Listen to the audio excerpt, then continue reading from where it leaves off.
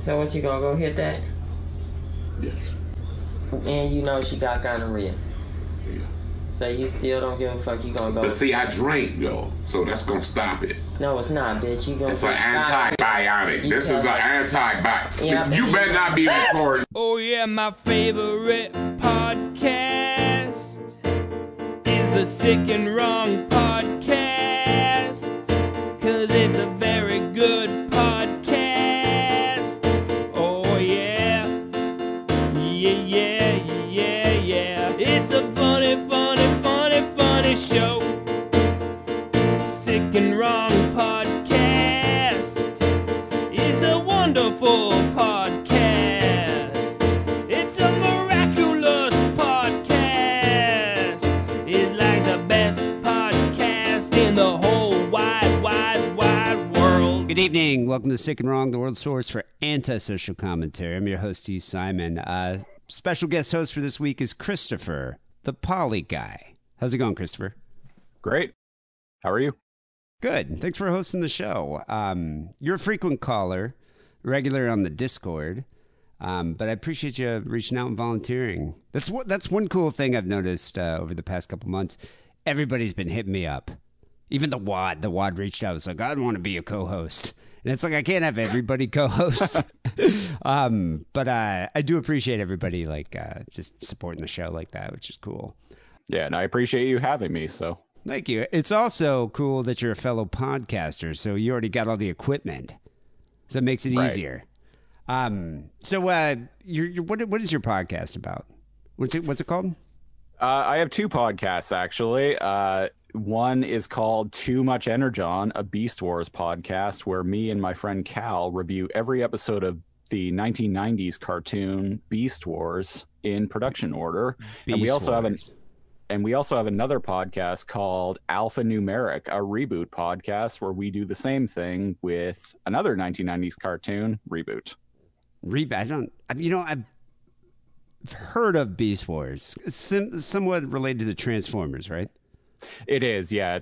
It was a sequel series to Transformers that ran from 1996 to 1999. The connection between the two is that Reboot was the series that the animation studio who produced Beast Wars, it was their first series that they did. Predated Transformers? Predated Beast Wars specifically. Reboot actually holds the honor, for lack of a better word, of being the first ever fully computer generated weekly animated series. Very niche, I would say. But that's good, though. That's the thing with podcasts. It's like there's a million podcasts, so it's good to separate yourself, you know? Exactly. So how come you don't do a podcast about the poly life? Yeah. I'm actually not all that knee deep into the or balls deep, if you will, into balls the poly deep in community. The poly scene. Yeah, I'm not so much into that anymore. I was back in the mid 2010s when it was cool. When it was cool, yeah. When my now ex-wife proposed that, I was like, oh, okay, cool. Oh, wait. So she brought it up with you, you weren't originally into, because isn't it the other way around where the guys are always like, yeah, baby, let's get into the poly scene, and then she goes out and gets laid the next day, and then you get laid maybe in the next month. That is exactly how it went down. Yeah, no, she was reading this book back when we first got together. She was reading this book called, what was it? The Ethical Slut. And after we'd been together for maybe a fucking year or something like that, she was like, oh, I think we should try this. And I'm like, I actually, back in 2014, I actually called in to the show and you guys played my call. This sounds familiar where you're talking about it. This sounds really familiar. So were you guys having dinner at the Olive Garden or something, and she just kind of out of the blue brought it up? I can't remember how it actually got started, but yeah, it was basically I was like, okay, we can try this out, sure. But I don't want this to be a fucking cuckold type situation. Yeah. I at least become that. I at least want to be able to, like explore relationships with other people. And she's like, absolutely. And then went out and, got fucking railed by half the city while I'm on like OkCupid, like filling out my profile and shit. It's so much harder for dudes. Wait, where do you live? You said you live in Canada, right? Yeah, I live in Victoria, British Columbia. So is there a big poly scene there? There was back when I was actively trying to be a part of it, but like, I don't know. I haven't really been involved in all of that for several years now because, like, I don't know, that Did it turn you off or something? Or something turn you off? There's lots of hypocrisy and like I said in my call that I made in I don't know, maybe last year, I was like, I find poly people tend to have this very like, I am intellectually and emotionally superior because I am arrogant. Yeah, I am comfortable with having my partner engage in relationships with others, but like they're prone to this exact same like kind of like jealousy and like pettiness and bullshit that monogamous couples are. Yeah. I mean, everybody is. It's human nature. So where do you meet these? Do poly people meet each other on like Tinder, or is there, or like FetLife? Are there like specific sites for poly-minded people? OkCupid is a big one for poly people because like OkCupid actually has an option to like link your relationship to another profile, so you can be like, oh, I am poly, but this user is my partner. Well, wait. So you could have, so you could actually show, this is my partner, I'm in a poly relationship, so they can see it. Because have you noticed that in, like, on Tinder, you'll just get this creepy like message from a couple, and it'll be like, or a girl will message you, and then you click on the profile, and then and then you realize it's a couple, and you see like a picture of her like boyfriend with his fucking shitty mustache. You're just like, what the fuck? I'm not into that. What? I once had this dude, this like gray-haired, like curly haired dude who was like 50 message me and be like, hey, you'd probably like my girlfriend. She's a sub. What say we all get together and have some fun? And I'm just like, did you respond? No. So are you like predominantly straight? Are you bi? You gay? I'm kind of into everything. Okay, honestly, so just try a trisexual. Try anything. So yeah, basically. I imagine it must be easier for a dude to be in a poly relationship with another dude. Like, is the poly lifestyle more like common, I guess, in the gay community? Speaking from personal experience, like I've never been in that kind of relationship, but I've known, like going on like Tinder or Grindr or things like that. There are so many, like, you meet like so many gay couples who are like, they've been together for years and they're just like open to, hey, come over, hook up. I mean, that's kind of my brother's philosophy. Like, I don't think my brother's ever had a monogamous relationship. He was just like, gay people don't know the meaning of that term. As my brother, and I was like, no, I know gay couples that have been monogamous and happy. I think it just depends on what you're into, you know? Yeah, totally. But yeah, I've always just like, my brother will like, God, what was his name? Rick. My brother and Rick were together for like 8 years. That was like the longest relationship. I think that was like the only relationship my brother's had in the past like 20 years. But they were in like a relationship, and yeah, they would just do just that. Go on Grindr, go on Tinder, and just invite people over. And I was like, is that just how it works? I've never had that type of relationship with any girl I've dated. But hey, you never know. I mean, what you're into. But I just imagine, regardless of how open you are sexually, I just imagine jealousy eventually just rears its head, because it's human nature. Totally. But so anyway, you live in Victoria. Victoria is like an island, right? It's not really part of the mainland. No, it's not part of the mainland. We are the capital city of British Columbia, but we're located on Vancouver Island, which is just west of, Vancouver. How far from Vancouver? It's about an hour and a half ferry ride, so we're pretty isolated. Oh, so you guys are probably dealing well with the COVID then. For the most part, yeah. I think like right now on the uh like on the island as a whole, which I think Vancouver Island might be the second biggest island in all of North America. Like it's pretty huge. There's like 1 million people on it. Oh wow. Yeah, yeah. I think there are 15 active cases on the entire island. God damn, that's like Australia. Like they just shut it down. Yeah. You know, Like we like here, like bars and movie theaters and all that shit have been open since like June. oh, so everything's pretty much normal there. For the most part, yeah. Do you guys have to wear masks?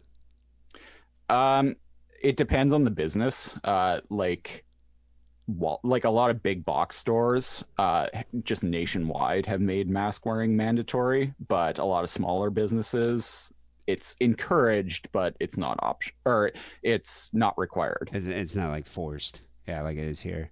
Like here, it's like, you know, you can't go into a store if you don't have a mask on. Yeah. So, you know, I've never actually been to that, I guess, the western side of Canada. I've always wanted to go up to Vancouver. I've seen like these pictures of like, you guys have like rainforests up there, don't you? Yeah, yeah. So have you ever see a Bigfoot?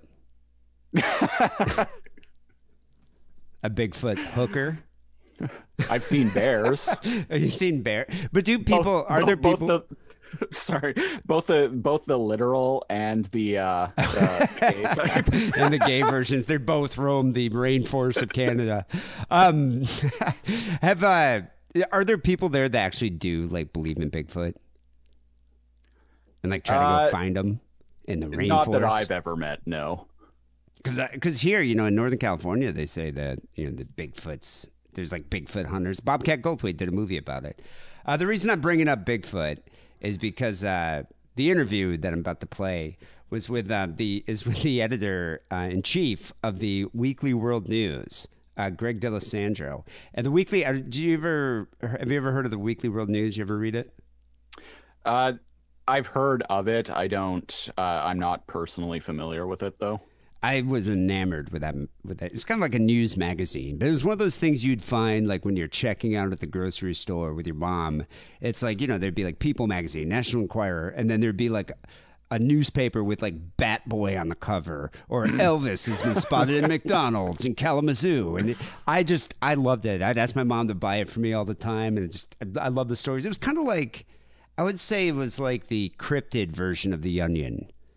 You know, because the movies or the stories are loosely based on truth. Like they're loosely based on true stories, but obviously there's a lot of artistic license with it. But just I love that magazine. And then it sort of, you know, as with most print publications, kind of disappeared. I think in like 2007 they stopped the print publication. But anyway, a couple editors, Steve and Sean, reached out to me and they're just like, hey, you know, we're doing a big Kickstarter trying to bring the Weekly World News back. I mean, they have big plans for it, like online, print, podcasting, all sorts of stuff. And so the Kickstarter is only going for another week. And they're like, hey, can you have Greg D'Alessandro, the editor-in-chief, on the show? And I was like, yeah. I mean, I'm a huge fan of the publication. So anyway, let me play the interview I did with Greg. Pretty cool guy. So we're here with Weekly World News editor-in-chief, Greg D'Alessandro. Greg, thanks for being on the show, man. Oh, thank you, D. It's a pleasure to be on the show you got. Yeah, I'm a huge fan of the Weekly World News, the world's only reliable news source, in my opinion. Right. One of your content providers emailed me. It was like, hey, you guys, you know, we're doing a Kickstarter for the Weekly World News. And I was thinking, wow, a Kickstarter. And I guess I never really thought about it. I guess I haven't seen the print publication. But so are you doing the Kickstarter to bring back the print publication? Yeah, we it kind of went dormant, you know, went online in 2007, you know, it went out of print in 2007, and then it went online, and then it kind of went dormant in 2015.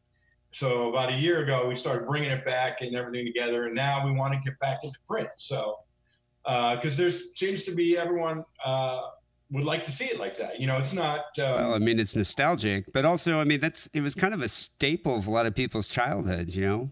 See, when you're standing in the supermarket checkout line with your mom and you see Bat Boy, on the front cover, you page through it. I mean, we all did that. Yeah, we get so many stories of people, they come home, they used to bring it home and share it with their family, sit around, and their grandparents or their father or their brothers, and just, you know, open it up and laugh, have fun. We had this guy who's used to read it every Friday on Wall Street to the whole microphone to the whole floor. And there's all these. We keep uncovering all these. There's so many fans out there, and we feel like it might be a right time. You know, we've been online. We're doing some stuff in Hollywood. We actually have a podcast working on it. We'll be up in January. Oh wow! Well, definitely let me know when that comes out. We'll plug it here on the show. Oh yeah. I mean, well, I'll have you on. It'll be. We'll have you back on. So tell me, how long was the Weekly World News in publication? Like, when did it start? Yeah, it started in November 1979. So it was part of American Media Inc. with National Enquirer. Oh yeah. So National Enquirer was printed in black and white, and then they went to color. So then they had these black and white presses. So, a couple of guys came up with this idea. We'll just take some bizarre stories and we'll put it out and see how it goes. And it kind of, took off from there. And then people kind of dialed up the stories a little bit, a lot of true stories mixed in with some, some other fantastic stories. Yeah, fantastical stuff. But, still, everything we write is always true. It's all. So it was a sister publication to the Enquirer, kind of like a redheaded stepsister, I suppose. Exactly. But the Enquirer was huge. I mean, there's a lot of celebrity gossip at that point. How big, I guess, at its height, what was the circulation of the Weekly World News? We had 1.2 to 1.4 million a week. Oh, that's crazy. And that's the thing, like the supermarket sales space was crazy competitive back then. I mean, you had like the Sun, the Star, National Enquirer. Yeah, and I was talking to someone recently at the National Enquirer, and they're having a great year this year, actually. And they're still in print, right? Yeah, they're in print, and since like the airports are kind of closed down, and the bus stations, and not as much traffic, so the glossy magazines aren't doing as well, but the ones in the supermarkets and the pharmacies and stuff are doing well. So we thought we'd come back and print, maybe try, maybe monthly or bi-weekly, and just see if it takes off. So, I mean, if you think about it, the timing is probably right because, I mean, it could almost be said that the Weekly World News invented fake news. Right. I mean, if you think about it. However, I guess we were just touching upon that, but it gets to my question here. There was some truth behind these stories published in the Weekly World News. Right? Absolutely, yeah. We would find pictures or stories that people would uncover, and that's how it started. It started by finding these bizarre stories. So most of the ones in the first few years were 100% true, and then we started, adding a little creativity to it a little bit, and it took off there. But again, everything we write is 100% true. World's only reliable news, yeah. Well, that's the thing. Like Hogzilla was an actual story. I think it was like a big, massive hog that someone shot in Georgia. Yeah, exactly. That's exactly right. Yeah. And you guys also, that's one thing. I mean, our show is evidence of this, but a lot of crime stories are bizarre enough on their own that you don't really even need to make them up. I know, and the thing is, no matter what we write, and we write also a lot about aliens, which is, now it's, they're releasing all this information about aliens and UFOs, but still, no matter what, there's a good solid 20% of people that believe everything, that just take everything as true. Yeah, everything there. We're like Manigator. We have, this half alligator, half man, and there wasn't just one Manigator. There's like 200 because there was a whole batch of eggs found in Louisiana. But some people, they've seen like a manigator, and maybe they have, Well, were you guys ever concerned about defamation suits, or do you know of any lawsuits that happened against the Weekly World News? there has never been a lawsuit that I know of against Weekly World News. So there's a couple of people have complained when we've written about them, said stuff, but no lawsuits. I think. I mean, it's satire. Yeah, exactly. That's why we're listed as satire. So we have a little leeway there. I think the only person, I'm trying to remember what the article was about, but the only person that actually moved forward a little bit was Carrot Top. Oh, Carrot Top? What was the story? Yeah, I know. I'm trying to remember what the story was. Alien, maybe? Yeah, it had to do with a cryptid. And I know you got a lot of cryptid stuff too. So it was about Carrot Top interacting with a cryptid. It might have been actually. I would think Carrot Top is a cryptid, if you ask me. Yes, he could be. He does qualify, I think.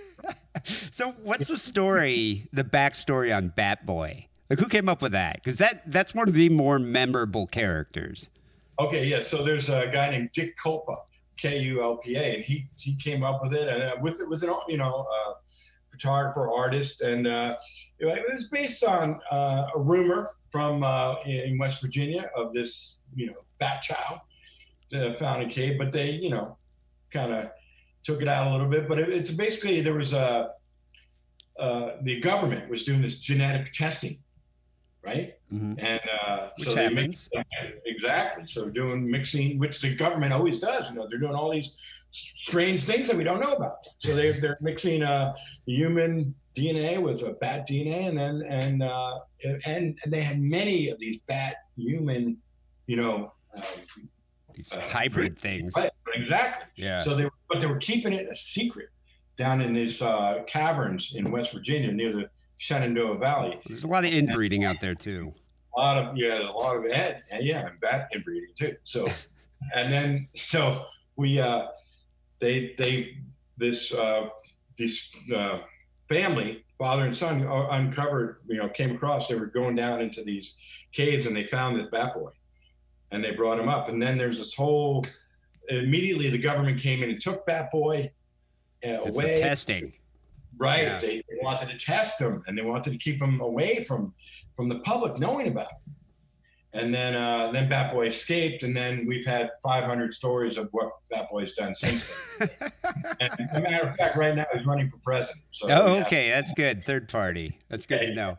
Third party, Bigfoot is vice president. Yeah, as a kid, my favorite stories was I loved Bigfoot Hooker. Right. That was amazing. Manigator was cool, but the Elvis is still alive stories were always the ones that captivated me. Yes. Like, I mean, that was a big deal. Yeah, he was spotted in Kalamazoo, Michigan. At a McDonald's, right? Exactly. Yeah, he was, and a matter of fact, some people say that he still is alive. I think he's like 80-something, 88 or something like that. But, did you ever see the movie Bubba Hotep? Yes. Yeah, remember he was like Bruce Campbell played Elvis in a nursing home. Yeah, exactly. Yeah. Yeah. Well, we got our cover once with Elvis was in a wheelchair outside of Graceland. Yeah. I mean, one of the other ones where I was doing a little bit of research, which I never saw this story, but it's hilarious. Yeah. Gay skeletons found in a Titanic life ring. Oh, yeah. Yeah. Well, there's been a lot of Titanic stories and babies that have been found alive from the Titanic and stuff like that were preserved down there. But yeah, the gay skeletons. There are also skeletons found in the Garden of Eden. Oh, wow. Gay skeletons, yeah. Yeah, that was a big story. And we also found the Garden of Eden. Oh, yeah, some hard-hitting news there. Yeah, that was in Wyoming. So one of the other stories that is kind of, I thought it was kind of strange for the Weekly World News to kind of enter into this territory, but you guys published 3 photos of serial killer Ted Bundy's corpse after he was executed. Right. In 1989. And that was like a big seller too. Was that one of the more controversial stories? Yeah, that was very controversial, because I don't know if anyone had done that kind of thing before, but just publishing his corpse, is a crazy thing. There was a lot of mail on that, but because of the genre of Weekly World News, you get away with a lot more things. Yeah, you guys definitely had some more leeway with that. You get a little more leeway in a lot of things. Do you guys know? Do you know whether or not? I mean, I know you said there are no lawsuits, but did the Weekly World News ever have to pull this story, or are they just like, no, that's too crazy, we can't publish that? No, we haven't had to. We haven't had to pull anything. We've discussed whether to put something out or not. But there was one when we were online in 2012. We had a big story, which was that Facebook was shutting down, and we put that out there. And I think we had like 1.8 million views in one day, because it was earlier on, and so we said Facebook was shutting down, and then 2 weeks later, Facebook had to put out a press release and said that no, that's not true.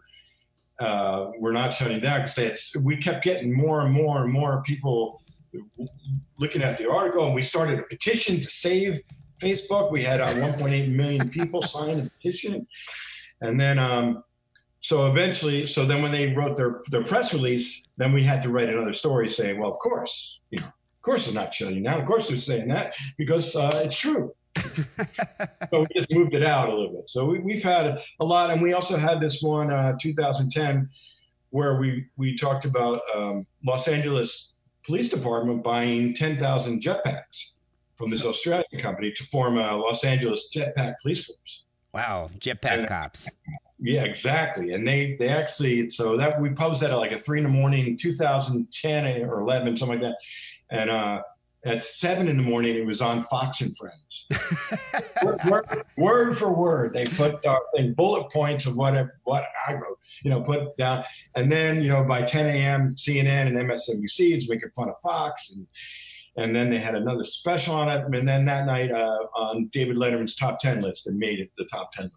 Well, Fox News is known for their fact checking. That's for sure. Oh yeah, I know. Yeah, they spent a lot of time fact checking, because we said it was $10,000 for each jetpack, so it was $1 billion spent on jetpacks just for this, and there hadn't been one jetpack made by this company. So, yeah. With the return of the Weekly World News. Yes. Are you concerned that, in this day and age of fake news, just, the fact and the difference between fact and fiction is so blurred now? Do you think you might cause another Orson Welles panic myth, with the American public? Like, how do you think people will react to stories about like Bigfoot slaves? I think that could happen. I mean, because we're, especially with the alien invasion going on right now, but like some people say we were fake news, and then there was like real news, and then the real news became fake news. And now we're back to Weekly World News being the true source of news, So it's, I'm not really, I think there's a lot that we could do, and there's a lot of stories that we can present to the public that would raise some eyebrows, and that's what we intend to do, I think personally, yeah, go ahead. Personally, I think the fact that people are so easily triggered now is going to be a good thing for you guys. Yeah, I think so. So we try and be on the lighter side of things. We try and cover the stories that no one else is talking about. So that's it's going to be something different, a break from all the other news, all that other fake news. Yeah, the other actual fake news. The real fake news. You need a break from that, so you got to come back to Weekly World News, find out what latest is going on with Bigfoot Hooker, with PH8, with P-Law the alien. We have this alien who's, advised every president since Ronald Reagan. So we have a lot going on. That's believable, if you ask me. I mean, we interviewed a guy last week who said that all the politicians are humanoid aliens. So. Yeah. So, I mean, that's within the realm of comprehension. Yeah. So, Greg, how long have you been editor-in-chief of the Weekly World News? So I've been for like a year. I've written for them for, I don't know, maybe 12 or 14 years. I've written about 5,000 articles and posts for Weekly World News. So I kind of got, bumped up to editor-in-chief and trying to steer the ship here. Nice. How close are you guys to the goal, your Kickstarter goal? We're at 60% now. We have 12 days left. Yeah. 12 days left. All right. And so the plan is, once you hit that Kickstarter goal, you're going to do a podcast or a TV series? Well, the podcast is already underway. The Kickstarter is now we have some really great writers. We want to, get them fully on board with our good graphic person we have. And go into print, begin our foray into print, back into print. So that's what we're trying to do. Which is great, because that's, somewhat atypical these days when everyone's trying to have like an online presence. I kind of miss the tangible print publications. Yeah, I mean, we've thought about it. I mean, like we said, everybody wants to be online. Everybody just wants to do social media. But we keep getting requests, and it's not only just from older readers, people like, maybe 50 or 60. It's all like 25 to 44 people that want to see it in print. I don't know, there's something about, I used to go to these pitch meetings in LA all the time, and I would bring the papers with me, and they would want them. They would take them. They wouldn't give them back to me, Everybody wants the paper. So I don't know. We figure that we'll go back, try and give the people what they want, and keep doing online and do our podcast. Why not just, best of all worlds? Well, exactly. I'm 100% supportive of this. And people, you can go pledge some money to the Kickstarter at Kickstarter.com.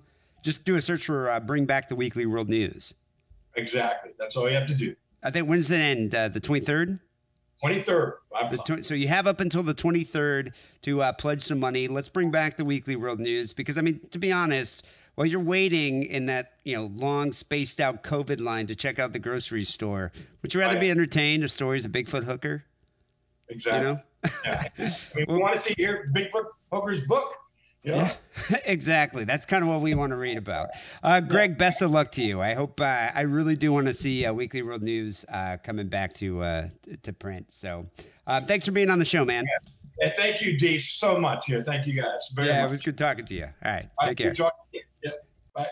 So yeah, people, definitely go support the Weekly World News Kickstarter. Just throw them a couple bucks. I'd like to see that paper returned. The thing I'm wondering, in the age of QAnon, and fake news, I wonder if Americans would think these stories are real, and freak out about it. Because, I mean, at this point, it's like, fuck, they believe anything. It's insane what's going on right now. So I just wonder the effect a publication like this would have in this day and age. We'll have to see. That sounds incredible. Yeah. Well, hopefully it returns, because I was a huge fan.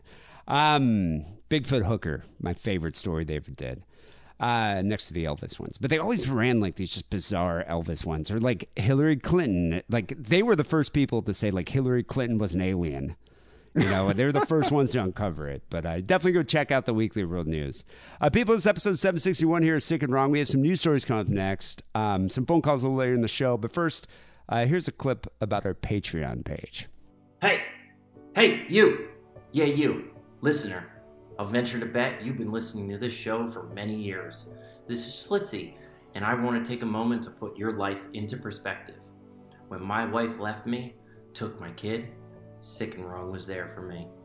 When my family turned their backs on me and I needed somebody to talk to, Sick and Wrong was there for me.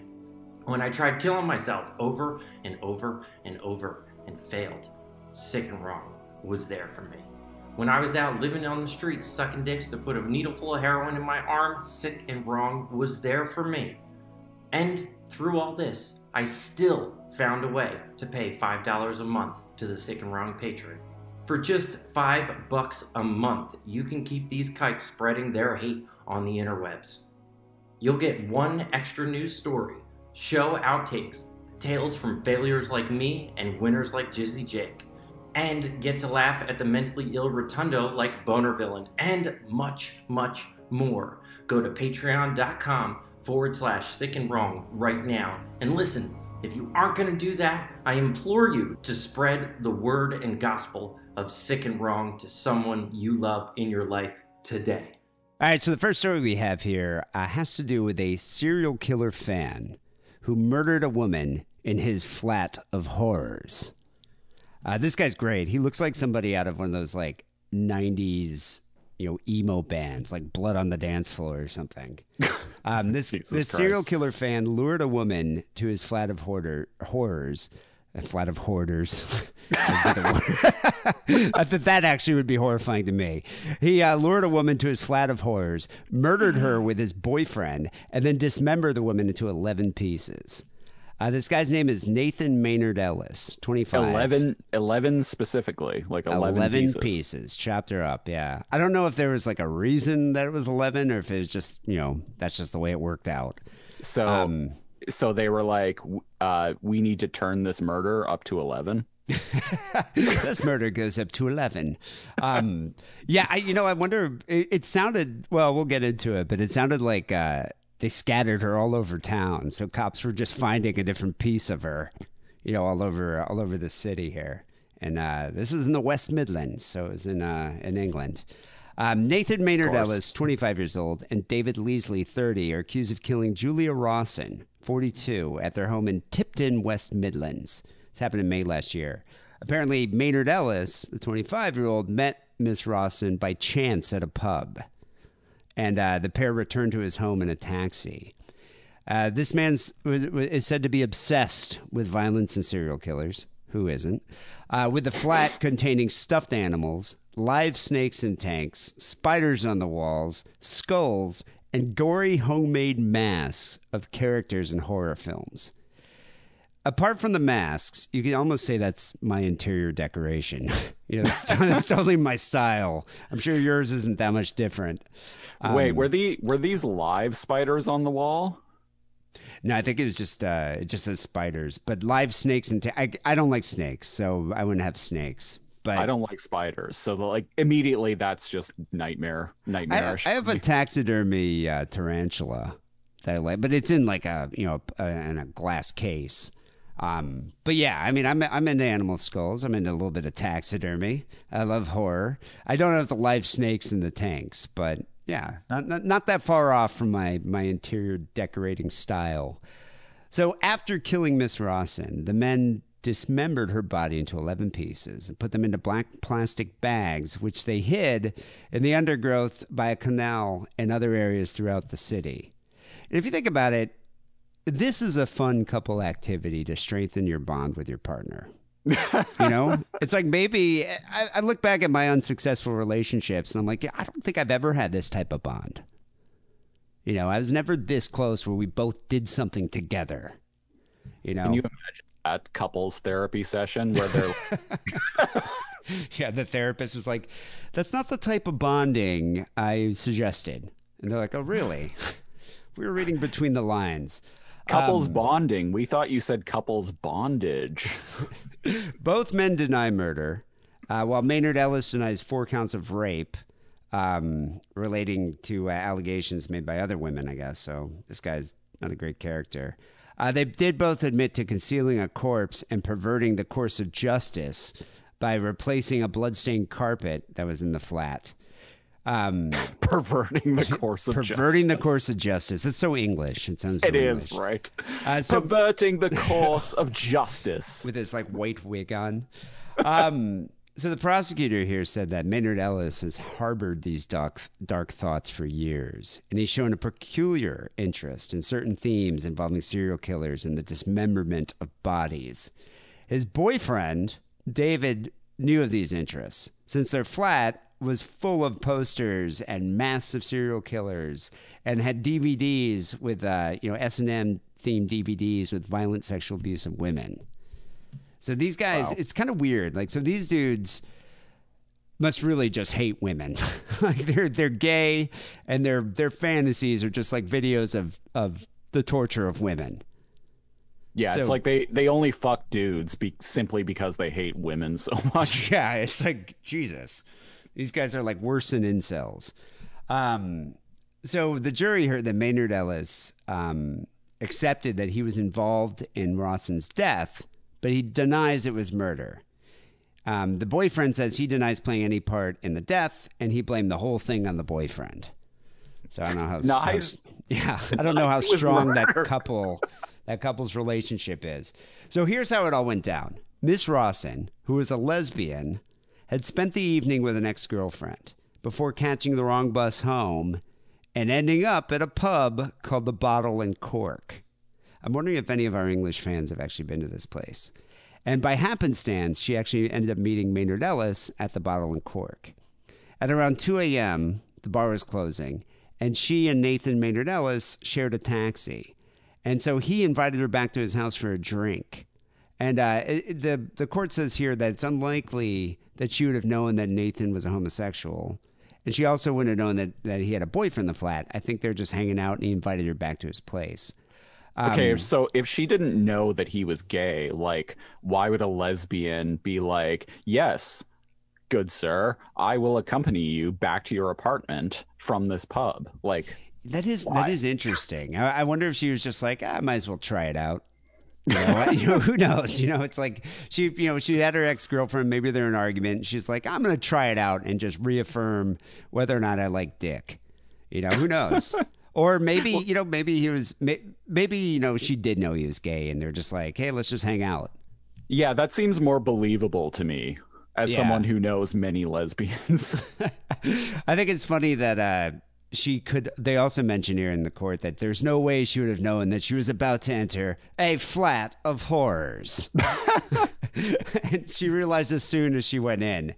By way of description, there were numerous stuffed creatures on the walls, live snakes and reptiles and tanks, gory face masks of characters from horror films that this guy made himself. So he's like homemade face masks, on the walls.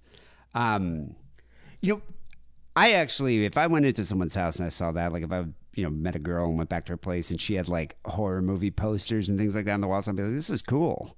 Got like homemade leather face masks.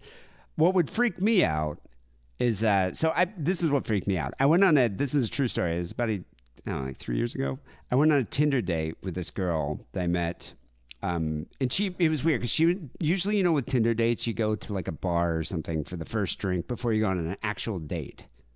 Or OkCupid or whatever. You meet up at a bar, you have a drink, see if the person looks like their photo, see if there's any kind of chemistry, and then you go on an actual date. So this is the initial meetup. And she didn't want to meet at a bar. She wanted to meet at this place called Blockheads, which is like way out in K-Town, Koreatown. And what this place was is have you ever heard of this shaved ice cream? No. I had never heard of it either. I think it might be a Korean thing, but it's like they literally take a block of ice cream and just cut off shavings and they put it in like a cup and with like, like blueberries and like whipped cream on it. And it's just like shaved ice cream. That sounds like some fucking hipster bullshit. It's weird. This is, you see, there are Blockheads like all over, like Blockheads restaurants or, little ice creameries or whatever, all over this Koreatown. I don't know. So I went with it. I'm like, sure. And so I went and met her and she was hot. Like she's kind of a bit normal for me. She kind of looked like Kirsten Dunst. And I was just like, yeah. I could get behind that. Yeah, totally. Kind of cute. And so we ended up hanging out there and the place closed down around 11. So I suggested, hey, you want to go grab a drink? And she's like, why don't you come back to my place? And I was like, wow, that's weird. Okay. And so we go back to her place, which wasn't that far away from the Blockheads over there in K-Town. And we walk in. And the whole place was covered in Christmas decorations. And dude, it was fucking June. And so I remember just sitting down and I was like, and she goes, oh. And she could tell, like, my face was registering alarm because I was just like, this is weird. And she was like, I love Christmas. It makes me happy to have the decorations all year round. You should have played the Jewish card. I just played like, this is fucking creepy as hell. And I mean, I'm not just talking about like, a couple Santa Clauses, the whole fucking place with lights and the Christmas tree and just like, wreaths and shit. It was fucking weird. Mistletoe. And then she made like some tea and we had a cup of tea and I was like, I really got to get going, but let's hang out some other time. I just got in my car. Did she offer you a fucking glass of eggnog? Yeah. I would not have drank her eggnog, believe me. But that's what would be more creepier to me, than a fucking, if she had like a, leather face mask on the wall. Right. Anyway, the prosecutor added, more disturbing perhaps and entirely hidden from Miss Rawson's view was the mental makeup of the man whom she had just met. For years, this guy had been addicted to thoughts of violent sexualized killing of women. And he had been seen by psychiatrists about his sexually violent fantasies. He had like newspaper clippings and books about serial killers featuring decapitation and necrophilia. I'm sure he was a member of the Sick and Wrong Discord. This sounds like the plot to a movie, honestly. Especially the way it's written. Yeah. Well, I'm trying to tell it in a narrative style. Miss Rawson's body parts, including her severed head, hands, and feet, were found at 2 different locations a month after she died. And after their death, this is why you know these guys are sociopaths. Both these guys behaved completely normal in the days and weeks after she was killed. Maynard Ellis just appeared really happy, even celebrated his birthday a couple weeks later. I think the most difficult part of this whole thing, though, is that the defendants had to burn clothing, dispose of a blood-stained sofa, and hid rugs in the locked-up storage unit. See, that's the tough part. It's hard to find a good sofa. I just had to do that when I moved. I had to buy a new sofa. It's hard to find a good sofa. So you ruin these guys should have made like a Dexter-style clean room. Like Dexter, he knew what he was doing. Like Dexter could he could kill someone anywhere, and it's not going to have blood everywhere. It's not going to be blood splatter because he's like going to make a clean room.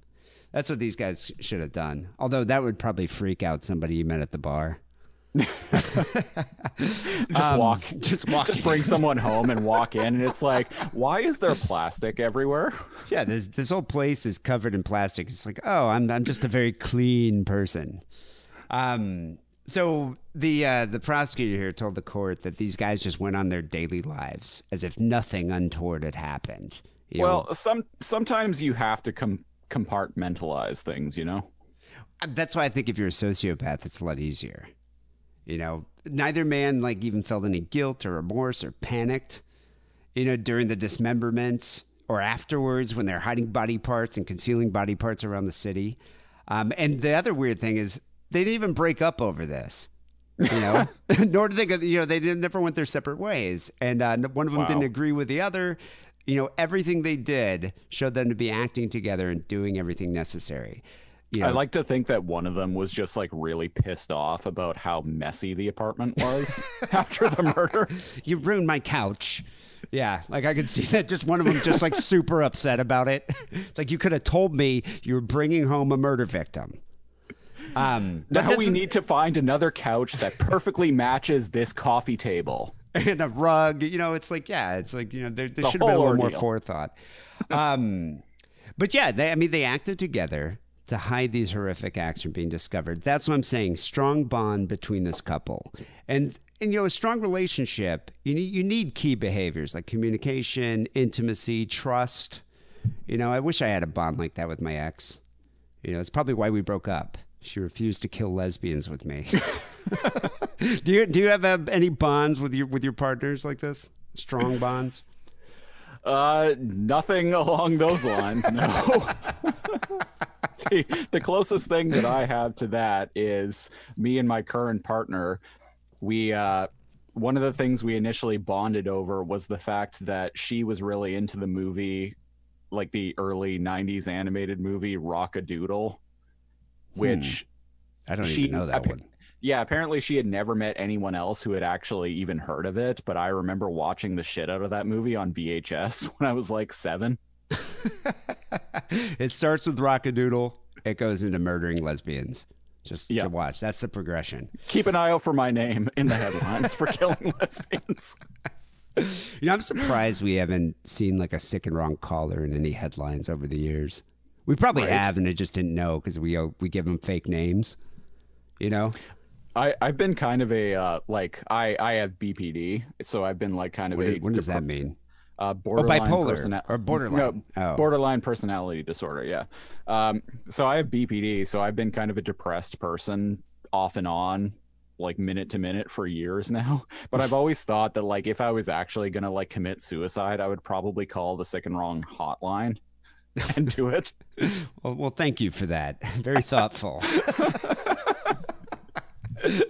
Not Stay recommended tuned. to do this at home, people. All right. Moving on here. Second story. Man allegedly gunned down mother of his child while disguised in blackface and a fake beard. Alyssa Burkett, who shared a 1-year-old daughter with Andrew Beard. That's kind of funny. This guy, his last name is Beard. Anyway, they shared a 1-year-old daughter. Alyssa had been awarded custody just days before she was shot and stabbed in the parking lot of her workplace. So this Texas man. Wait, shot and stabbed? Yeah, no, this guy's thorough. You're gonna do this dude. This is the type of guy you want to have working for you because he's gonna finish the job. You know, reliable. Wow. A Texas man has been accused of disguising himself in blackface and a fake beard before fatally shooting the mother of his young child outside her workplace. He's kind of like Robert Downey Jr. in Tropic Thunder. Remember Tropic Thunder? Oh yeah. Is it Tropic? It's Tropic Thunder. Tropic of Thunder, I think, was the Tom Cruise racing movie, right? Tropic Thunder and Days of Thunder. Days of Thunder. All right. See, I need someone like you to correct me on this. But yeah, Tropic Thunder is the one where Robert Downey Jr. played he was like an actor in blackface playing like another actor. Yeah. Yeah. He was like so method. That's what I wonder is how method this killer got in, like how method he was with it. Like he had to have practiced. Like I wonder if he was eating at like the local Popeyes, listening to Wu-Tang Clan, going to black strip clubs or something. Yeah, so clearly this killer did not go full retard. Yeah, I don't know. I mean, maybe was he like talking like Samuel Jackson in Pulp Fiction? Speaking of Wu-Tang, there's a Wu-Tang pop-up store right up the street that it's only open this weekend. I don't know what they have there, but after this recording, I'm going to walk over to the Wu-Tang pop-up store. That's a thing they do in LA. So it's like these random. little pop-up stores. Yeah. I saw it in when I was looking for articles. I'm like, Wu-Tang has a pop-up store. What would they sell there? I don't know. I'll find out. I'll take pictures. Post it to the Discord. So Andrew Charles Beard here, 33 years old, has been charged with murder after police said he shot and repeatedly stabbed his 24-year-old ex-wife, Alyssa Burkett, the mother of his 1-year-old daughter. This happened October 2nd. The pair had divorced at 24. Yeah. Then well, this guy sounds like a fucking asshole. The pair had been embroiled in a contentious custody battle for the child leading up to this deadly attack. And Burkett had been awarded custody of the child on September 30th, just a couple days before she was killed. Not surprised she got full custody, because the husband sounds like an insane racist. Yeah. But thorough. Yeah, but he finishes the job. Burkett's mother, her current boyfriend, and a coworker all told police that she had been afraid of Beard and was worried that, quote, he was going to kill her. But none of them thought he'd do it in blackface. Who would have thought that was coming? No one would have known that. Do we know why he did the blackface thing? Like, was he trying to hide his identity? Yeah. I think he was trying to hide his identity and do the whole, like, a black guy did it. Definitely a racist thing to do. The kind of thing that would have worked like 60 years ago. Yeah. Well, who knows in this day and age. True. Authorities recalled the apartment complex 9:15 a.m. October 2nd and arrived to discover Burkett on the front steps of her office. I guess she worked at like a apartment leasing office, and she was on the front steps being treated by her coworkers. It appears she had suffered a gunshot wound to the head and multiple stab wounds to her torso and arms. She died at the scene. So That's what I'm saying. This guy, he was like, not only did he shoot her in the head, he stabbed her repeatedly. Very thorough. This guy was really trying to get the job done. Exactly. He's like, didn't trust the bullet to the head. He's like, I'm going to make sure that this woman is dead. So a coworker told police that she had been inside the leasing office when she looked outside and she saw a black vehicle blasting the song Juicy by the Notorious B.I.G. It came to a quick stop outside the office window, and she saw a man dressed in all black wearing a thick gold chain get out of the vehicle. I'm joking about that. I'm like, wow, he's really trying to sell the whole. He's really method here. He's getting into it. She saw he was wearing all black and he was driving a black vehicle. That would have been great though if he was playing Juicy. It's a great song. Drinking a grape soda. Just like a 40-old English or something. But she saw him get out of the vehicle, walk towards Burkett's vehicle, which had been parked in front of the office, and he just started shooting at the driver's side, just right through the driver's side window. Two other witnesses believe that the attacker was a black male after they saw the side of his face. But police would later examine Beard as a suspect after talking with the victim's friends and family. So before Burkett was killed, before the woman was killed, she told her boyfriend that she believed Beard had been tracking her because he seemed to always know where she was, which is fucking weird. Like, who does that? And I wouldn't even, like, that's the one thing. It's, you know, I've never even cared enough about an ex to track them. You know, no. But this guy was putting tracking devices, like attaching them to the bottom of her car, and he put another one on her boyfriend's vehicle. Who is this guy? Like fucking Batman? Like, it's probably Batman villain if you think about it. But yeah, could you imagine like you're dating I don't know. It depends on how long I'm in this relationship, because I don't usually deal with ex-boyfriend shenanigans. You know, if she's in like, you know, dating the psychotic ex, I'm probably just going to be like, all right, the guy's wearing blackface. He's putting trackers on my vehicle. I think I'm going to go back on Tinder and meet someone else. Yeah. I usually take like the whole like crazy ex thing as a red flag that, oh, maybe I should just stay clear. Well, you know, I would never have been in this situation anyway. She has got a 1-year-old kid. That's like the first red flag for me. You know? Yeah. So I would have been like, this never would have happened. So during a search of Beard's home, the suspect's home, they found similar tracking devices. So this guy had like a bunch of these things. I don't even know, where do you buy these? Can you just buy them online? Like on Amazon or something? No idea. Maybe on the dark web. A tracking device? Probably Spencer's Gifts. Imagine. So they found his F-150. He's driving this SUV. Inside the car, they found 2 bottles of a dark brown liquid foundation makeup, partially burned makeup wipes with brown residue, suggesting Beard may have used the foundation to darken his complexion as part of the disguise. They found black boots that smelled of bleach, a serrated kitchen knife, and a flathead screwdriver. Did he stab her with a screwdriver?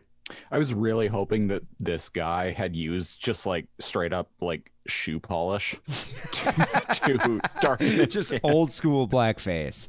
Yeah. No, this guy was doing it like Robert Downey Jr. Like he was doing the full thing. I just wonder, did he do his hands or did he wear gloves? You know, I just wonder how he's thorough. This guy's thorough. If the glove doesn't fit, you must acquit, right? Well, he's even driving an SUV. Oh, it was a 2004 Ford Expedition. That's what he was driving. So yeah, you know, that's the thing. This guy, I would say he probably went like the full 9 yards, like the whole thing. Like, you know, he probably spoke like a black guy, like looked like a black guy, probably had a wig on. He was thorough, you know? Yeah. So they discovered his car near an alley entrance. They discovered a car that appeared to have been abandoned. When they contacted the registered owner of the vehicle, the woman told police that she sold the vehicle on Craigslist to a white male with a face covering and a ball cap. That's the thing with COVID. Everyone's got their face covered now. Guy paid $2,000 for it, took the title, and just drove away. After reviewing surveillance footage, investigators saw someone parking this SUV in the alley where it was recovered about 30 minutes after the murder occurred. And so they inside the vehicle, they found a dark colored prosthetic beard with brown makeup. And that's how they tied it to him. But that's the thing. It's like, you'd think this guy shot the woman in the head, stabbed her, you know, did the whole thing with the blackface and everything. Why not torch the vehicle? Get rid of the evidence, you know? Yeah. I mean, you've gone through all of this. Like, why stop now, right? Yeah, that's the thing that maybe would make me not want to hire him as an employee. Like, he is thorough. I like to think that this beard that he's wearing is straight up just one of those like cheap like Abe Lincoln beards with like the little hooks that you hook around your ears. No, I think he had something. I would like to see him with like more of like a Fred Sanford beard, you know, like kind of stubble or something. Yeah. I don't know. I'm hoping I can find a picture of this guy in the in the blackface. I want to see video of this dude. Yeah, well, there's surveillance footage. Yeah. Do you think he was like walking with like a swagger? Beard was taken into custody and charged with the murder. The couple's child is currently in protective custody with the Texas Child Protective Services and will probably need years of therapy. If you were a 1-year-old kid, your dad did this to murdered your mother like this in blackface, would you attend your dad's execution? Because it's in Texas. He's going to be executed. Absolutely. You would? Like, it's probably going to be 20 years from now because he'll be on death row for like 20 years. So you would show up and just... Would you make contact beforehand, or would you just show up at the execution? Well, I mean, like, personally, my dad was never there for me. Not because he was in jail for killing my mom or anything like that. But he was just... That's a good thing. Yeah. He was never there, but like... I think I would. I would... Wait, you would make contact before the execution, like over the years leading up to, because you'd probably be on death row for like 20 years. I would make contact just to be like, what the fuck's wrong with you? Also, can I borrow some money since you're dying anyway? You should just show up at the execution in blackface. People, send your stories. SickandWrongPodcast@gmail.com. We have some phone calls coming up next. 323-522-4032. But first, here's a word from Adam and Eve. It's Butt Plug Month on AdamandEve.com. Show that you still care by bringing something new into the bedroom. And by something new, I mean a butt plug. Because if you order right now and use coupon code DIDDLE, you get 50% off your first item, a gift so sensual I can't even tell you about it on this podcast that talks about murder and bukkake, and on top of all of that, free shipping. Support Sick and Wrong by supporting our sponsor, AdamandEve.com, and making a purchase with coupon code DIDDLE. That's DIDDLE. So we got a few phone calls to get to. 323-522-4032 is the number of the Sick and Wrong drunk dial line. Remember, people keep it under 3 minutes, and we'll play it here on the show. You can also, some people have been sending us calls over Facebook. So you can do that too, people that are listening in England or other countries. And you can email MP3s. There's many, many ways you can send us your drunk dial line stories. So this first one here is from James, who's calling in with some conspiracy theories. Yo, what up, Sick and Wrong? It's James calling in from London. Long-time listener. Called a couple times. Just calling to say I'm genuinely gutted to hear about Harrison not returning. Real bad news there. But the obvious question is why? The conspiracy theories are sure to roll in. Do you know what I mean? Of course. The top one's got to be that he's actually killed himself finally, but that D can't admit to it because he feels too guilty because you forgot to hide his bag of sex toys, ropes and chains, and you can't feel the guilt, so just can't confess.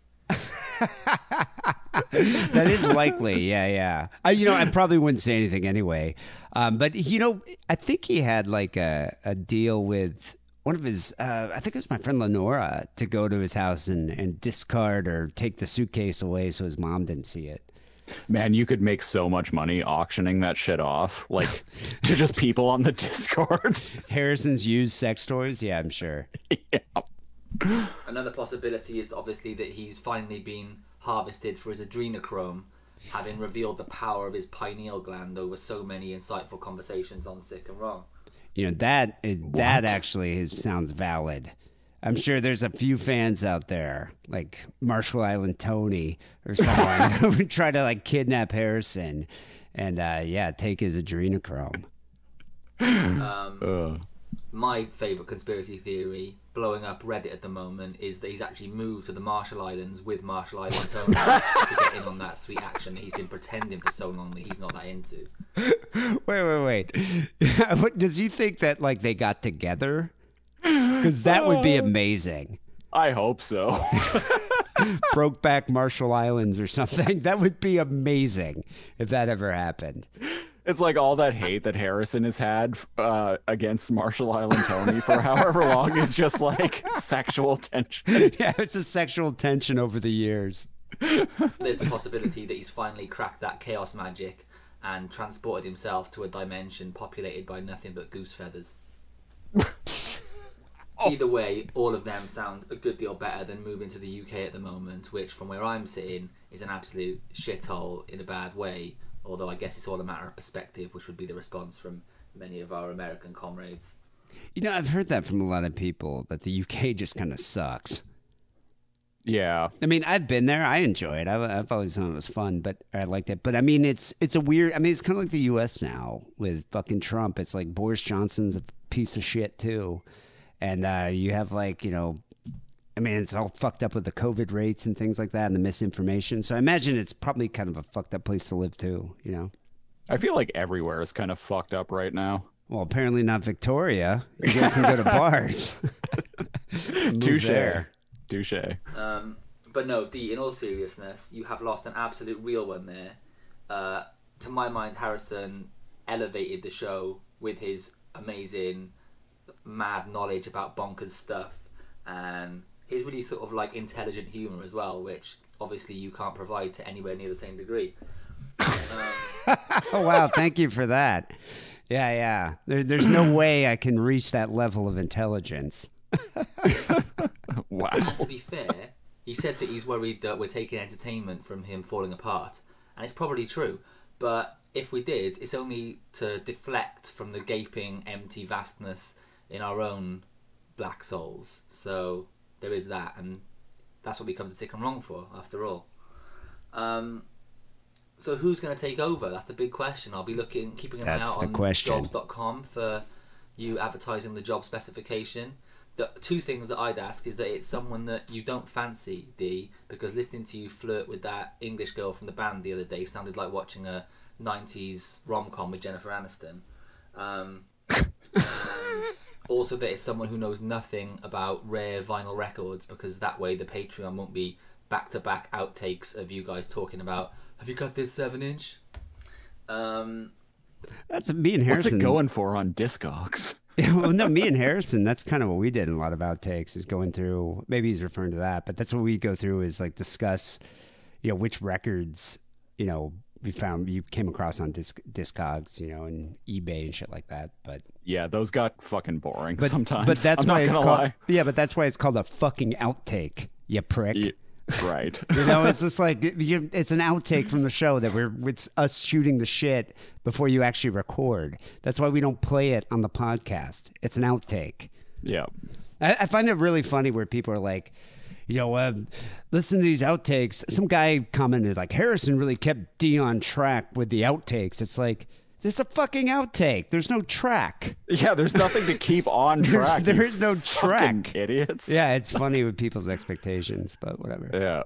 The important thing, though, is that finally, now Harrison's gone, it's a pretty good news, because we can return to back-to-back shit stories, and people can start finally phoning in with stories about how they expand their foreskins again. So that's me. R.I.P. Harrison. I'm going to go and have a meth toot and a asphyxie wank in your memory. Long live the dead. You know, that's the thing. Obviously, I'm going to relaunch Sick and Wrong 3.0. The show's been going on forever, 15 years. And, Wackerly brought something to the show. Harrison brought something to the show. And the next co-host will bring their own thing to the show. Some people will like it. Some people obviously like this guy probably won't. But it's the fact of the matter is, show will keep going. I mean, at the end of the day, like, Sick and Wrong is your show. Like, I've been listening since, 2013. So, I've seen listened to some of the Wackerly era and all of the Harrison era. But, at the end of the day, it's your show. Well, yeah, I mean, that's the thing. It was my idea. I started it back in 2006. And for some reason, I've just kept it going. I don't know why. I think it's like a masochistic thing. Personally, because there's not that much of a reward. You get people in here like that guy calling in. That's my general thought about why I keep listening. Because my first show that I listened to was back in early 2013, and you had the guy who wrote the Seaman Cookbook. Oh yeah, fuck that guy. You know what's and I'm like, did you make any of the recipes? Some maybe some on some late night grinder expeditions, but I don't know if I ever talked about this guy, but probably 6 months after I did that interview with the guy, he was a nurse, an emergency room nurse or something, or a head nurse at some hospital. And that's so terrifying. Yeah. Well, he was invited. He had just done a second book about like semen cocktails, like making semen, like mixed drinks, like cocktails. And he was invited on that show Doctors, which is like a, daytime talk show with doctors. And he was invited on it to like talk about the book and, and make a drink. And so he reached out to me asking, because he said, I can't do it because I can't reveal my identity and lose my job. So he's like, would you go on the show? You might have to make a drink, but it would be your own semen. And I was Wait, like, he said this to you? Yeah, he was, because I live in LA. And I mean, I'm not that far from the studio. And he was like, yeah, would you go on and do this? And they put me in contact with the producer. Like the producer emailed me asking if I would do it. And I was like, I'll come on the show and talk about interviewing him. She's like, well, you'd have to make one of the recipes. I was like, I'm not going to drink my own semen on live TV, although I was tempted, because that would have been hilarious. But would you have been able to like produce the semen on the air? I think what she was saying was I would come with like, my own semen in a jar, and then in like a vat. With your own semen in a jar. Yeah, no pun intended. And then I would make a drink like a Manhattan or something and like pour the cum in it, mix it up, and just drink it on air and be like, yeah, it's one of his recipes. I was just like, first of all, why would I do this? I'm promoting someone else's book. But it was just funny the way this guy actually was like, you do a show called Sick and Wrong. Maybe you'll drink your semen on national television. Okay. Oh, that's wow. But anyway, thank you for calling in. A lot of people have been saying like Sick and Wrong is going to be back to being sick and wrong again. It's like, people, fuck your expectations. The show's going to keep going on regardless. So whatever Sick and Wrong is right now is Sick and Wrong. Yeah, it's always been Sick and Wrong. So yeah, you'll enjoy it or you won't. It doesn't really matter. Next call we have here is this guy who his name is High Walker. He's a DJ, and this guy's proper fucked off his tits. Yeah, it's me again. It's 12 hours since I last did the drunk hotline. I thought I was gonna smoke a spliff today. I thought I was gonna pass myself out, but I didn't. I got my mate to drop me off 10 more beers, and I got one more left. And I've gone through way too much dust. But did he say dust? I don't know. I'm having a hard time understanding him. I just heard like 10 more beers, and I'm down to 10 more one. Beers and some dust. Just smoke some dust. Dust, if I'm correct here, is PCP, right? The Sherm. Yeah. That's amazing. I've never done PCP. Oh, you've never dusted? I've smoked. I had a bag that was dusted, and the guy, like, I remember selling, he's like, you can buy the regular weed or you can buy some dusted weed. And so we were just like, let's buy the dusted weed. And yeah, it fucks you up. This is the only drug I've ever felt where I was like, I could lose control. Like I could end up naked on a barbed wire fence in a field somewhere, It's like the Tina effect, meth. Yeah. Well, meth, I mean, I've smoked a lot of meth. I've done a lot of meth. And meth wasn't the same degree as like PCP, where you're just like fucking insane. Like way more potent than LSD too, Jesus. But this guy, 10 beers and doing some dust. That's why I'm ringing the drunk line again, innit? So, I said all that shit about Harrison before. Hey, the reason I haven't even rang him before, because I've been listening a long time. I've wanted to ring him bare times. I got the number saved on my phone just in case I get so fucked. I'm like, who I want to ring? He's got you on speed dial. We're on speed dial. There's quite a few people that do that. It's like, I'm going to get fucked up to the level that I'm actually going to call into this stupid podcast. It's great. Thank you for thinking of us. I want to ring D and tell him, but I'll never get like this. And because this is one of the first times I'm on my own, and I wanted to say about other. What, did he move out of his parents' house or something? It's like on his own. I was just wondering, is he newly single or celebrating his independence with a call to the Sick Wrong hotline? You should be proud. Yeah, but it's 12 hours later, And like I say, I'm another 10 beers down. And it took him 12 hours I to don't want to think how much of that stuff I'm down. But I thought I need to do another one. I ain't gonna take it over 3 minutes either, because I know you guys are fucking horrible about that. But the reason I haven't done it before is because, yeah, you see, I'm fed up with you guys laughing at it. Yeah? Hey, He sounds like Ali G, kind of. Wait, he's fed up at us laughing at calls? Isn't that the point? I mean, that's why I call in. Yeah. Because I didn't want to be bullied. But needs must, innit? I've emailed before. All right, that's a first. Call another fucking podcast then, dude. Well, that's a first. I don't think we've ever been accused of being bullies to callers.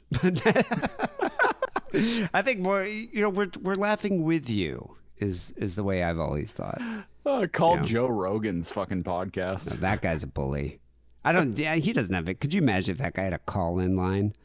There'd be so many assholes calling that dude. Never rang in apart from the audio one, and it's Hi Walker. Yeah. If anyone in the UK actually knows who I am, don't watch me on this. Yeah, just follow me.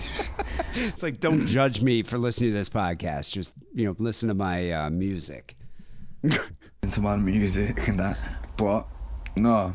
I think he's a DJ. Hi Walker, reporting in, telling you, I'm probably gonna regret sending this. Everyone does. But the first you know how it is, wavy. Let's get some buds. Let's get some willy wet.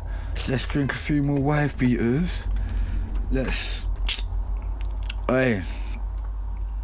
Yeah, nah, this one's for you, D. Big ups to the D, man.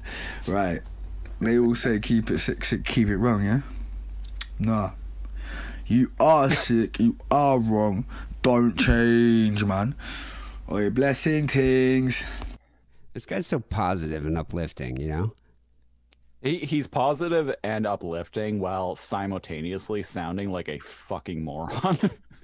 Oh, I wouldn't say that. He's on like a bunch of dust and drank 10 beers. I think he kind of has that like Ali G kind of accent to me. Yeah, what accent is that exactly? Like what part of Chav? the UK? London Chav, I imagine. Like he sounds like he's independent, living in the council home or the council housing or whatever, and calling sick and wrong for the first time. Hopefully the first of many. Thank you there, Highwalker. And clarify, what is it? What is the dust? Like, what's dust in the UK? Like, is it Sherm? Is it PCP? I'm curious. Also, congrats on moving out of your parents' house. Yeah, into the. I wonder if he went from one council house into another. Final call we have here is from a famous listener, FM, with a pandemic update. Hello, this is FM again. I wanted to make another call to tell you about a few little updates that to me are very positive in terms of my quest to gain more social ability in these certain times. He's making it sound like a video game. The first level is to talk to a woman. It's like second level is to win a bingo game. It's like he's running around the map just like collecting collectibles, social collectibles. I wonder who the big boss is. I said earlier that I've gone to an anime club, and I met a few nice people there. The anime a few club. of them had actually invited me to one of my first ever D&D games, Dungeons and Dragons. Oh no! It wasn't really. Be careful, FM. He's getting into a Dungeons and Dragons club. I like FM, but this is getting better and better. Yeah. No, this is this has got to be like level 4 or something. Dungeons and Dragons club. It's above anime. Understood. And even though it was a bit daunting, I was able to open up my imagination a little bit. and gain. I wonder what his character's name is. Yeah. Yeah, I don't know. Yeah, I don't know. I don't fucking play Dungeons. I and bet you Dragons. it's like a paladin or a cleric, named Harley. Who knows? Yeah, FM, you gotta let us know what your character's name is. Sort of a rapport, if you will, with a few of those people. Later on, actually, fellow Jews. I even got to do a few things, like house sit for one of them, spending a few days in a nice large house. They went on a camping trip, and I was able to watch their dogs. They were very, very trusting. And beyond that, the little third thing that I was able to do with them lovingly is that they brought me to a fruit farm. It's a fruit farm like a... Wait, FM's like going crazy here. So he's playing Anime Club led to a Dungeons and Dragons. It's like a gateway drug here. Dungeons and Dragons, house sitting, and now he's in like a fruit club or a fruit farm. What is it? A fruit farm? Yeah, like that's one of these things is not like the other. Like anime. FM is really branching out here. Fruit farm, they call it. And they brought me on this trip, them and about 4 other people, and I was able to understand. I would be wary of anybody being like, hey, I'm going to take you out to someone you just met. It's like, I'm going to take you out to this fruit farm. I don't know. Yeah. That just raises some alarms. Yeah, that's how you end up. That's how a lesbian ends up at the being the dismembered. Exactly, the flat of gay horrors. couple. Yeah. All of these wonderful products, I was able to spend my money on things like freshly canned pumpkin. There was fresh apple butter, and I was able to get good like artisanal cheeses, like smoked. Yeah, doesn't he really like baking? Yeah, I think he's like really into like cooking or baking or something. He's like a chef. Yeah. Did he go to a farmer's market? Sounds like yeah. to me. Yeah, it's like with like special cheeses and things. It's really funny. It's like FM has been living, in like Fritzl's basement for the past 20 years. And like he's finally released because his mom ended up like alerting the hospital staff that she's been abused and raped by her father for the past 20 years. And so he's finally released into the wild and discovering the world again. Exactly. Yeah. I can kind of relate. I had a very sheltered childhood, and like I kind of escaped when I was like maybe like 14 or so, and it just immediately I was like, all right, going to parties, like snorting rails and like you were kind of like Rumspringa, like with the Amish. You're just like, I'm gonna go crazy and fucking start like smoking crack. Yeah, basically. Drinking Jack Daniels. Yeah, I went from being like a socially awkward like dipshit kid watching fucking Beast Wars and Reboot to immediately just like at parties like. Did you ever join a Dungeons and Dragons club though? No,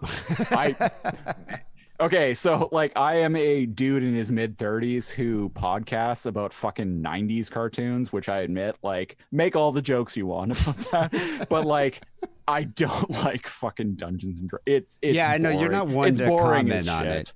it. It's funny to me that how popular it is. Like Brian Posehn does a podcast called Nerd Poker, and he like plays Dungeons and Dragons, with like other comedians. But there's this girl that I used to work with at the strip club back in the day, and she did porn.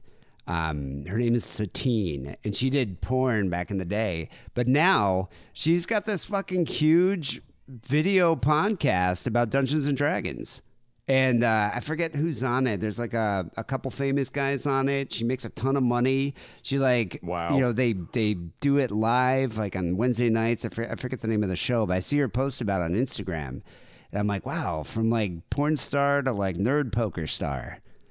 That's the progression right there. Well, it's just weird to me that it's that popular now. Where like, in LA, like nerd cosplay girls are all like, I'm gonna dress up as like an elf wizard and play fucking Dungeons and Dragons. Well, I like when I was when I was younger living, I haven't always lived in Victoria, but like when I was younger living up island, I was always kind of the like like I was always kind of the nerd of the group. Like that's how I was viewed in my group of friends. Dungeons and Dragons level nerd. Yeah, and so like I always considered myself to be like, oh, I'm this like geeky guy. But then I moved to Victoria and I actually start meeting like Dungeons and Dragons nerds, and I'm like, they put me to shame. Like, yeah, basically. I'm like, I grew up like, you know, like reading comic books and shit like that, but like this is a whole nother level. I mean, you know, whatever blows your dress up, that's fine. But yeah, I mean, there's a lot of other things I'd rather do than play Dungeons and Dragons with strangers. Sage mozzarella and all of these wonderful tiny little things, even though it was still a little bit daunting having to stay socially distant and cognizant of hand washing and touching and disinfecting, a lot of major items.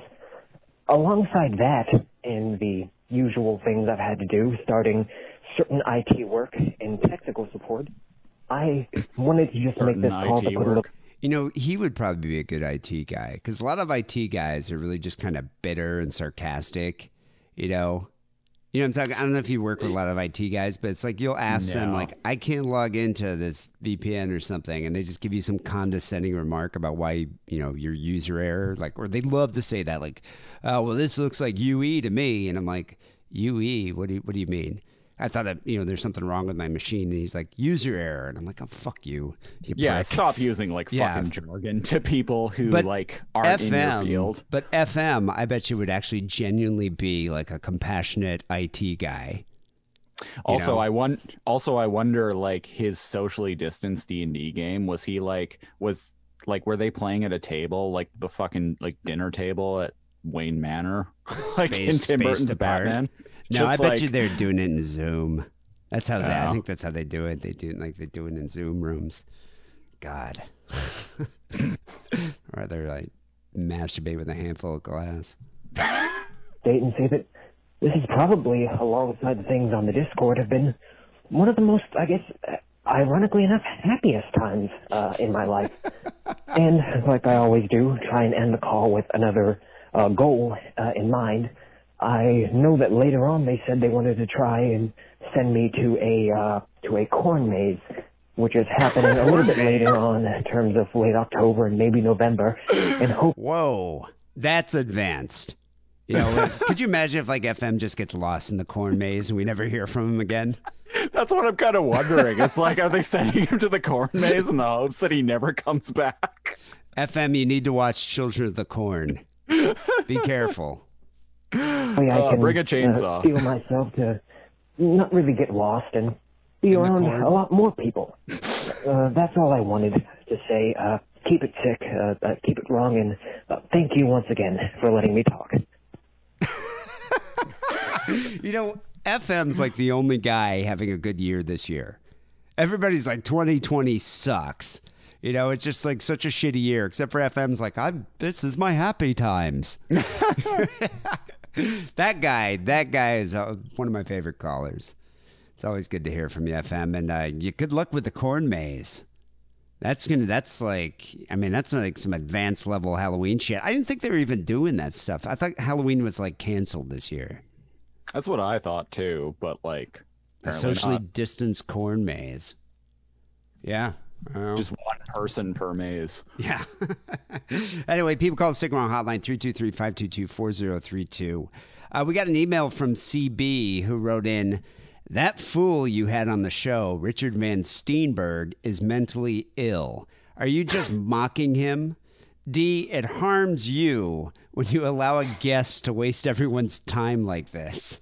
Listening to Richard is very frustrating for me. That interview could be used in a medical school class covering the subject of delusional thinking and how to engage a mental patient like him. I know that I don't matter much at all, but still I'm expressing this opinion as feedback or audience reaction. It's rare that your podcast makes me feel so hostile. I know that I don't matter much at all. I'm just amazed that someone could get that riled from it. It's like, wow. Yeah. You know, you can always skip past the interview if you don't like it. Did the guy listen to like the fucking like lizard people, like time traveling presidential candidates. Oh, yeah, Basiago. That guy was great. That Richard Van Steenberg, he's got like 30,000 followers on Twitter. There's a lot of people that like to hear him speak. So it was good, it was good exposure for the show. But also, I just was like entertained by how convinced he was, about these theories, like how much he believed them. No, I think he is honestly he's one of my favorite people that you've interviewed on the show. Why? Because this guy's just completely mental. Yeah, and he was the dude believed. Oh yeah, no, he was a true believer in his crackpot shit. And I had to edit it down for the show because normally I just do like a 20-minute interview or so, but this guy was so wacky that I just kind of just let him go, ask him all sorts of questions. So I put the unedited interview on Patreon where he's going into all these theories about flying and targeting aliens and 3-point formations, and then talking about the aliens colonizing other planets. The dude is so heavy. I just kind of was like, you know what? I'm gonna let this guy go. See what happens. So this guy watched a lot of Ancient Aliens and just took that shit as gospel. Yeah, no, that's exactly what happened. But anyway, thank you for the feedback, CB. I already said Sick and Wrong 3.0 is coming in the near future. Made that announcement. There's going to be a new co-host. It's going to be an entirely new show. I'm thinking of launching it on Halloween because, Halloween's canceled this year, so we might as well have one good thing happen. So Sick and Wrong 3.0 is coming in the near future. Stay tuned. Best way to support the show is by becoming a Sick and Wrong patron. I do appreciate that. Patreon.com/sickandwrong. Yeah, we're this week I'm planning on sending out T-shirts. I know I've been trying to get people. I've emailed you, so respond with your address and your shirt size. But yeah, I'm going to send out T-shirts this week. And when 3.0 launches, we're actually going to do a full revamp of the Patreon with new rewards for each tier, new shit. Oh, nice. We're going to be sending out. Yeah, there's going to be a lot of stuff coming. A lot of exciting stuff happening for Patreon. Yeah, I've been a patron for quite a while now. Oh, thank you, Christopher. At least a year or two now, I think. Cool. Appreciate that. Also, I don't know if you heard in an outtake we did this week, we discussed the backstory of the guy with the huge cock. That became a meme. Did you see that? Yeah. No, I saw. I haven't listened to it yet, but I saw it. Pretty interesting story with that guy. He's what's known as a bull in the cuckold scene. Yeah, you get that guy to come over and cuckold you, and while he fucks your wife or whatever. But he's in San Francisco. He fucks your wife, jizzes in her pussy, and then you lick it all up, slurp it out. But yeah, this guy is from San Francisco. He was a bouncer at a bar, but he's got a fucking massive dick. Could you imagine having that guy? I mean, I don't know. I understand you get off on the cuckolding thing, but that guy would just humiliate you. I mean, his dick is as big as most people's legs. Anyway, it's an interesting story about that guy. He's dead. I can't even imagine being fucked by that thing. Jesus Christ. So go check it out. Patreon.com/sickandwrong. We also have a new TeePublic store, which we launched just a couple weeks ago. But I resurrected all the old Sick and Wrong tee designs, and they got all sorts of extra merch like banners and coasters and stickers and shit. So just go to sickandwrongpodcast.com/shop and click on one of the links and go check out the new TeePublic store. Finally here, the Sick and Wrong song of the week. I wanted something thematic. So I found out that there's a musical about Bat Boy, the iconic character from the Weekly World News. It's an American rock musical that I guess premiered in 1997. And it has a book that was written by Keith Farley and a guy named Brian Fleming, and with music and lyrics by a guy named Lawrence O'Keefe. And it's all based on this 1992 Weekly World News story about a half boy, half bat, dubbed Bat Boy, who grew up living in a cave. So we're going to end the show here with a song called Hold Me Bat Boy from the Bat Boy the Musical. Also, people go check out the Weekly World News Kickstarter. Donate a little money. I would like to bring that back as if we can, because that was like seriously one of the, I think, a highlight of the printing, the printed publication world. So I'd like to bring that back, and I hope they reach their goal on the Kickstarter. Thanks, Christopher, for co-hosting, man. It's been fun having you on the show. Yeah, thanks for having me. Where can people check out your podcast, The Beast Wars? You can find us on Apple Podcast, Spotify, Google Podcasts. And the name is Energon? A whole bunch of other podcasting services that I've never even heard of, but I've seen listener data, so people do listen to us through them. For the Beast Wars podcast, you can just search Too Much Energon, a Beast Wars podcast. For the Reboot podcast, you can search Alphanumeric, a Reboot podcast. If you want to follow me personally, you can find me on Instagram at Christopher Siege. That is Siege. You would be surprised at how many people fuck up the spelling of that word. That's a tricky one. Well, Christopher, thanks for being on the show, man. It's been fun. Yeah, thanks for having me. People will be back next week with episode 762. Until then, take it sleazy.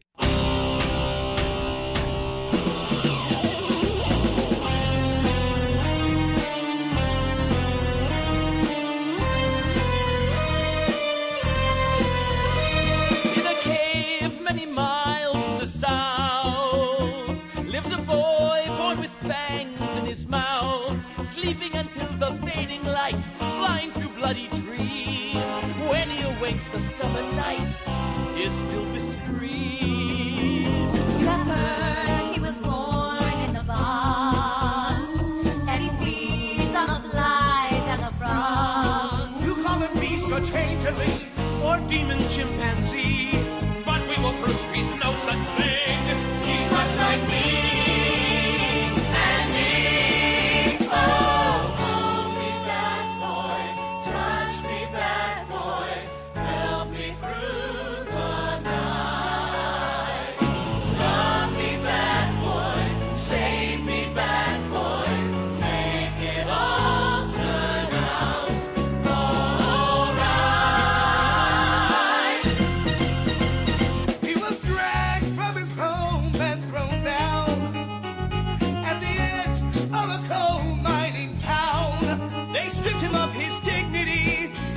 Like a gong, and he was kicked repeatedly, and that was wrong, so wrong. Oh, hold the bad boy, touch the bad boy, bring him to the light, love the bad boy, save the bad boy, make it all turn out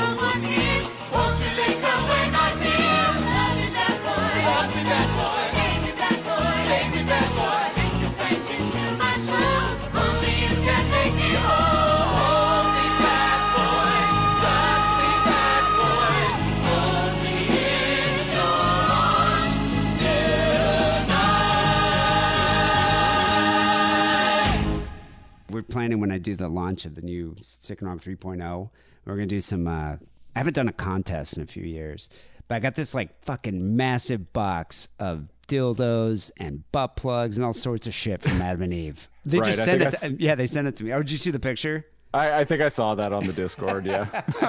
So I'm planning on doing some kind of. I haven't decided what we're gonna do yet, but something.